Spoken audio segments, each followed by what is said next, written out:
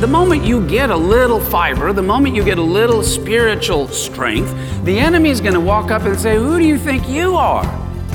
You think you're, the next Billy Graham, you think this and that about, hey, you are nothing, I can wipe you out. Today, Pastor Ray Bentley explains how to properly oppose our spiritual adversary. I stand here by the will of my Father. I stand in the name and the righteousness of Jesus Christ. Spreading the news, all of his people coming down before the King.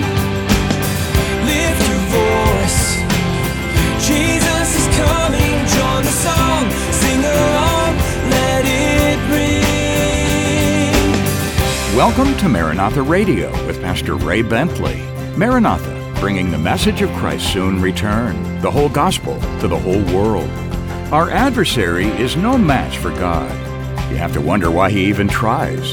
But his passion is to try to bring believers down, to isolate them, to intimidate them, to tempt them, and then to neutralize their testimony. Today, Pastor Ray gives us good insight on how to stand in the Lord's victory. Let's open our Bibles to the good news according to Luke chapter 13. We're going to look at the last few verses of chapter 13, verses 31 through 35. And the Lord has a special word for all of us. And it's very, very cool. Jesus invites us to come underneath the shelter and the shadow of his wings. We're going to come underneath the shelter and the shadow of the wings of the Lord Jesus Christ. That sound good? Luke chapter 13, beginning in verse 31, it says, "On that very day, some Pharisees came, saying to him, 'Get out and depart from here, for Herod wants to kill you.' And he, Jesus, said to them, 'Go, tell that fox, behold, I cast out demons and perform cures today and tomorrow, and the third day I shall be perfected.'" These Pharisees that are now coming, and by the way, Luke lets us know how the Pharisees feel about Jesus. They don't like him. He didn't come by them. He didn't come through them. He was not approved by them. Back in Luke chapter 11, Jesus had pronounced 6 woes upon the Pharisees. And I put into your notes here, going back to Luke 11, verse 53, it says, "When Jesus left there, the Pharisees and the teachers of the law began to oppose him fiercely and to besiege him with questions, waiting to catch him in something he might say." He basically said, "Woe unto you. You guys are supposed to be leading other people into the kingdom of heaven, and you're not. You're supposed to have the answers, and you don't." And so now all of a sudden, here are some Pharisees, and they go, "Look, Herod has heard about you. He's after you. You better get out of here." And they're acting like they're giving friendly advice. Jesus does not take their advice, nor was it really friendly. I want to give you a couple of scriptures, because Jesus said to beware of several things. He said, "Beware of the leaven of the Pharisees and the Sadducees." Now, if you have a pen or pencil, I want you to write down this little cross-reference. I believe it's Matthew 16, verse 6. And there Jesus said, "Beware the leaven of the Pharisees and the Sadducees." Then he also said, "Beware of the leaven of Herod." And that's found in the Gospel of Mark, chapter 8, verse 15. Now, let's put that all together. Jesus said, "Beware the leaven of the Pharisees, beware the leaven of the Sadducees, and beware the leaven of Herod." Now, who were we know who Herod is. We'll talk about him in a moment. But the Pharisees and the Sadducees, the Pharisees basically were the religious Jews who believed in the Bible. They believed in the prophets. They believed especially in the law of Moses. They believed in angels. They believed in life after death and the resurrection. And then you had the Sadducees, who really were kind of the materialists, the agnostics at best, if not outright atheists. They were into money, and they were philosophers, And as some people would say, they did not believe in the life after death. They didn't believe in angels. They didn't believe in heaven. They didn't believe in the resurrection. That's why they are sad, you see, right? So another way of putting it is that Jesus said, and let me put it in a little bit modern vernacular, beware of the Pharisees, or in other words, beware of the leaven of the religious conservatives. And then he said, and beware of the liberal Sadducees. And then he said, and beware of the politicians. There's leaven, even in a conservative point of view that does believe in God. There can be leaven in that. There can be leaven in kind of the agnostic, philosophical, liberal position. And there's certainly leaven within politics. Jesus said, beware of the leaven in all three. How many would agree you've seen leaven in all three of those? Beware. Now, here's their response, because they're coming to him and saying, look, we're doing you a favor. You better get out of here. Herod is after you. And Jesus, you know, there's some who would make Jesus a very mild and, I don't want to offend anybody. But Jesus says, you go tell that fox, Herod, the politician, I'm going to keep doing miracles. I'm going to keep doing what my Father has told me to do, and in 3 days I will have accomplished his will for my life. He's talking about his future death, burial, and resurrection. In other words, Jesus does nothing to soften his approach. And in fact, those he is talking to, he says, you guys are filled with pride. He does not accept their advice. And I want to put a little bit of backbone into us as disciples and followers of Jesus Christ. We do not want to get pigeonholed into any worldly or particular philosophy or group. We are members of the kingdom of heaven. We are citizens of the kingdom of God. Amen? That is our number one loyalty. We adhere, and our bylaws are right here in the Word of God. That's where we stand, that's where we stay, that's where we want to walk. And there can be leaven in all other kinds and other versions and forms as men take things and either try to put themselves above the Word or below the Word or even beside it. We want to be in the Word and have the Word be in us. But notice that though Jesus was the Lamb of God, and he was meek, and he was gentle, and he was approachable, have you noticed that there were times when he just stood his ground, didn't try to be nice about it, but he said, no, here's where I'm going, here's what I'm doing, and I will not be deterred, I will not be distracted, and this is where I'm headed. I'm going to Jerusalem. Jesus knew that there was actually a kind of a collusion between these Pharisees and Herod and those who were in charge in Jerusalem, who were already waiting for him to come. Herod was in fact afraid of Jesus. You know the story of Herod? That he had taken his brother's wife and he was living immorally and he was claiming to be the king of the Jews, and now Jesus is this rival king. It's actually the Herod Antipas that was up in the north, Herod the Great's son. And when he heard about Jesus and miracles and a prophet and that he was humble and that he was preaching the kingdom of heaven is at hand, the same message John the Baptist had been preaching, here's what Herod thought in his paranoid little brain. He said, oh no, it's John the Baptist has come back to life to haunt me and to convict me. And so what did Herod do? I mean, even if he thought that Jesus was John the Baptist, well, he might have repented and asked for grace and forgiveness. Instead, what does he do? He gets harder and he hardens his heart and he threatens now to kill Jesus. Now, look, if killing and beheading John the Baptist gave this guy nightmares and torment mentally, does it make any sense that he wants to repeat the same dumb thing that he did before or even threaten Jesus? No, it doesn't. So Jesus' message to Herod is, I am not moving. Again in verse 32, go tell that fox, which means in the Hebrew language, it's a cunning, deceptive, thieving kind of a creature out there in the wilderness. Behold, I cast out demons and perform cures today and tomorrow. It's another way of saying I'm a king. I'm in charge.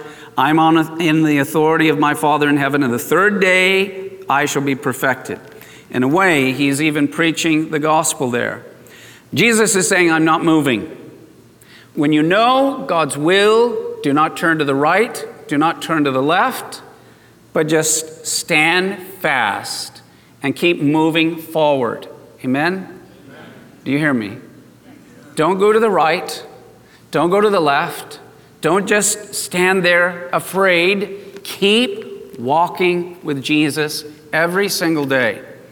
Keep doing the will of God. Don't be threatened. Don't be or allow yourself to be bullied. And look, the devil is going to, the moment you get a little fiber, the moment you get a little spiritual strength, the moment you get a little bit of discipleship momentum going, the enemy's going to walk up and say, who do you think you are? You think you're, the next Billy Graham. You think you're the next Chuck Smith. You think this and that about, hey, you are nothing. I can wipe you out.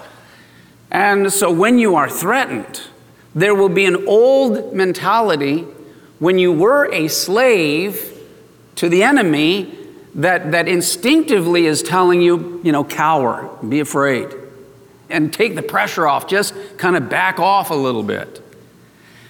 Look, you know what? We have all done that at times in our lives to our own regret. But let me just say this. Our Father is so good and so gracious and so loving and so patient, and He so much wants us all to grow up to the full measure of the stature of Christ. He gives you another chance. So just because you failed and you have been bullied or stymied or you did get distracted or you got knocked off that path that God had, get back up, stand back up, start walking forward, anticipate that the devil's going to come, intimidate you, yell at you, try to bully you, because why not? It's been effective in the past, right? But guess what? The next time that you stand there and go, I'm not moving. You don't have to huff and you don't have to puff and you don't have to yell and you don't have to scream. You stand, I stand here by the will of my Father. I stand in the name and the righteousness of Jesus Christ. If he starts throwing accusations, yeah, but you're this, you're that, and all your sins, you don't defend yourself. You don't say, well, no, I've changed, or I don't, do that anymore, or whatever. No, the enemy's throwing accusations at you from the past. Go, guilty as charged, washed in the blood. Did you hear that, devil? Blood of Jesus Christ. He does not like to be reminded. If he's going to remind you of sins of your past every single time, then you say, then I'm going to burn you by reminding you of the blood of the Lamb that is washed. And I'm telling you that he hates being reminded of the blood more than you hate being reminded of your sin. And he will move as Jesus kept a beeline going toward Jerusalem. Pastor Ray Bentley will have more of today's study in just a moment. So many listeners have shared comments on what Pastor Ray's teachings on Maranatha Radio have meant to them. Pastor Ray was such a devoted servant of the Most High God, and is now in the presence of his best friend and Savior, Jesus Christ. He ran the race and finished the course set before him. My love to the Bentley family and to Maranatha Ministries. Pastor Ray's teachings continue here on the radio thanks to the support from listeners like you.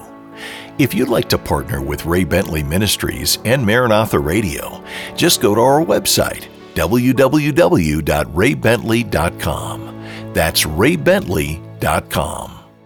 And now more of today's message from Pastor Ray Bentley. It's interesting that about Herod, what did Jesus have to say to this selfish, evil, corrupt, materialistic, immoral man named Herod? What did Jesus say to Herod? Absolutely nothing. Not one word. May I say that when Jesus has nothing to say to a man, that man is hopeless.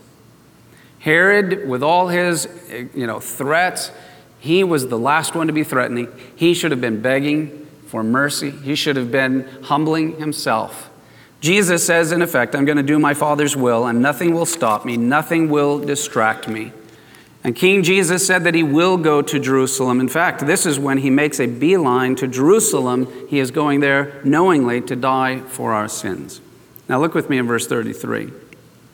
Nevertheless, I must journey today and tomorrow and the day following, for it cannot be that a prophet should perish outside of Jerusalem.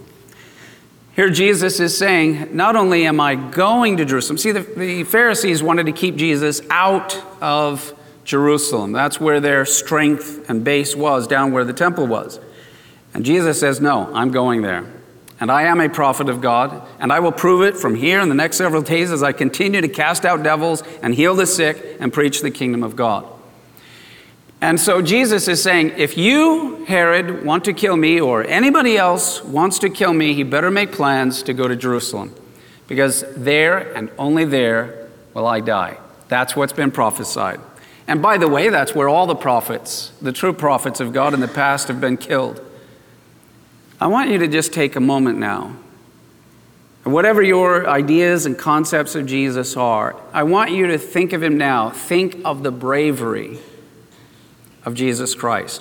No one else knows what's going to come. You and I know, because we're on the other side of history, and we're on the other side of these things actually unfolding and happening. But nobody had a clue really what was going to happen. John didn't really know. Peter didn't really know. James didn't really know. Matthew didn't really know what was coming in literally a few days and hours. But Jesus knew. Jesus knew exactly what was going to happen. And oh, the bravery of our Savior. He knew he was going as a lamb to be sacrificed. One description of him is he was like an all-knowing Isaac. Remember when Isaac went up to the mountain with his father? Here's an all-knowing Isaac carrying the wood for the sacrifice as well as the knife on his back up the mountain to be sacrificed for you and for me. And if you had seen Jesus at this moment, on a human level, you might have been afraid. Hey, Lord, I mean, they don't say anything now because Peter had already tried to stop the Lord and been rebuked for it. But there was a determination that humanly you would have picked up on, like, whoa, don't try to get him off. His determination is to go to Jerusalem to celebrate Passover. This is what he says it's all about, even though they don't know what's going to be happening. And it was only later, after the death, after the beating, after the crucifixion, after the pain of the days in between his burial, and then the exhilaration of his resurrection, and then the appearances and disappearances for 40 days, and then the ascension up into heaven, and then the outpouring of the Holy Spirit. Only later, I'm sure that they reflect back. Do you remember, as the horror of the crucifixion and the beating and the scourging, and it was just beyond. And they're thinking, do you remember how purposeful he was? Do you remember that moment when they threatened him and said, you better get out of here, you better not go down? And he said, I am going, and I will keep going, and I know what's happening, and I'm on my way, and there's nothing that will stop me. What was it that put that determination, that fierceness, that you will not talk me out of this, that I know what I've come to do? And what they would all later reflect upon is that it was his love. It was love that led Jesus. It was love that drew irresistibly Jesus to Jerusalem to do his Father's will. It is love determined for you and for me. That passion, that intensity, that determination towards you and I. And by the way, that's your Lord. That is your Savior. That's in your spiritual DNA by the Holy Spirit who dwells in you. And he wants us to have that same determination, intensity, passion, zeal back toward him. What is the first and the greatest commandment? To love God how? Pretty much, most of the time, or with everything you've got, with all my mind, with all my strength, with all my soul, with everything that is within me. There is, as the Bible says, eternity. Think about this. This is a heavy thought. God has placed eternity in the hearts of men. What is eternity? Eternity is eternity. God has placed something that is like this big, giant, gaping hole of eternity. It goes way beyond the universe. God has put eternity in the hearts of men. Why? For we are made in the image and after the likeness of Him who is eternal. We are His sons and we are His daughters. And that yearning, that's why there are only certain things in a human experience that God gives to you that are, we think, oh, they're physical things that are metaphors. No, they're more than that. They're where you get to taste what it's like to hunger for God, to thirst for God. I tell you that every physical cell in your body and being craves the Holy Spirit. You get deceived to think it craves other things. What it really craves, and the only thing that satisfies, is the burning presence and passion of the Shekinah glory of Almighty God. And once you figure that out and let it start to flow, it fans into flame and is this burning passion. Jesus was not afraid of danger. He basically is saying, I'm on a divine timetable, and there is nothing that can distract me, deter me, or for that matter, harm me until I get to where my Father wants me to go. And even there, what happens to me upon the cross comes through the loving fingers of my Heavenly Father. And the other side of that cross is a resurrection. And the other side of that resurrection is salvation for my eternal brothers and sisters. And that's you and I. It was, in fact, decided from all eternity past that Jesus would be at Passover that year in Jerusalem and die for you and me. 1 Peter chapter 1, verses 20 and 21. He indeed was foreordained before the foundation of the world, but was manifest in these last times for you who through Him believe in God, who raised Him from the dead and gave Him glory, so that your faith and hope are in God. That is a powerful thing. There in 1 Peter chapter 1, verse 20, He indeed was foreordained to do what? Die, be crucified before the foundation of the world. I mean, go back in time until eternity past. There's no, in other words, because it was eternally ordained before the foundations of the world, from the beginning of time, God knew that He would love you so much that He would send Jesus to die on the cross for you and for me. And so, because of that, here you've got the Pharisees are after Jesus, the Sadducees don't like Him, Herod is after Him. He's got lots of enemies as He makes His way to Jerusalem. But as we note here, in fact, our Lord's enemies only help fulfill the will of God. When you put your faith and your trust in the Lord, God will make even your enemies to praise Him. Even the wrath of man He will make to praise Him. Pastor Ray Bentley with great encouragement about the provision and care of God from today's study in the Gospel of Luke here on Maranatha Radio. Now, today's study is titled, Come Under My Wings. If you missed any part of the message, you can hear a replay on iTunes or at raybentley.com. That's raybentley.com. When you get to the homepage, you can leave a tribute to Pastor Ray's life and service to the Lord. Also, click the word Media, and you'll see the words Watch, Radio, and Devo.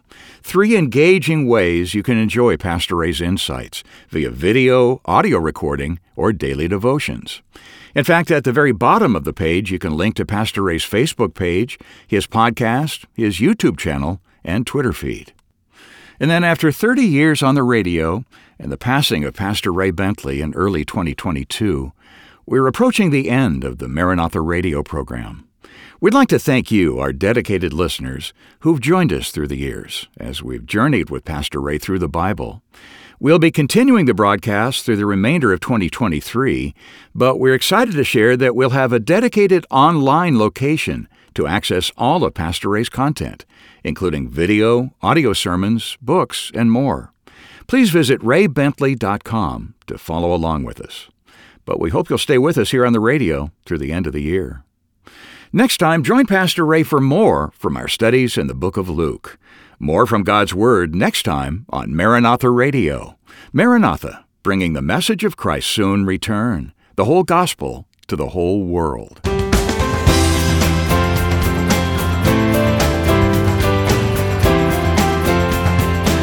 Maranatha Radio with Pastor Ray Bentley is an outreach of Maranatha Chapel, 10752 Coastwood Road, San Diego, California, 92127.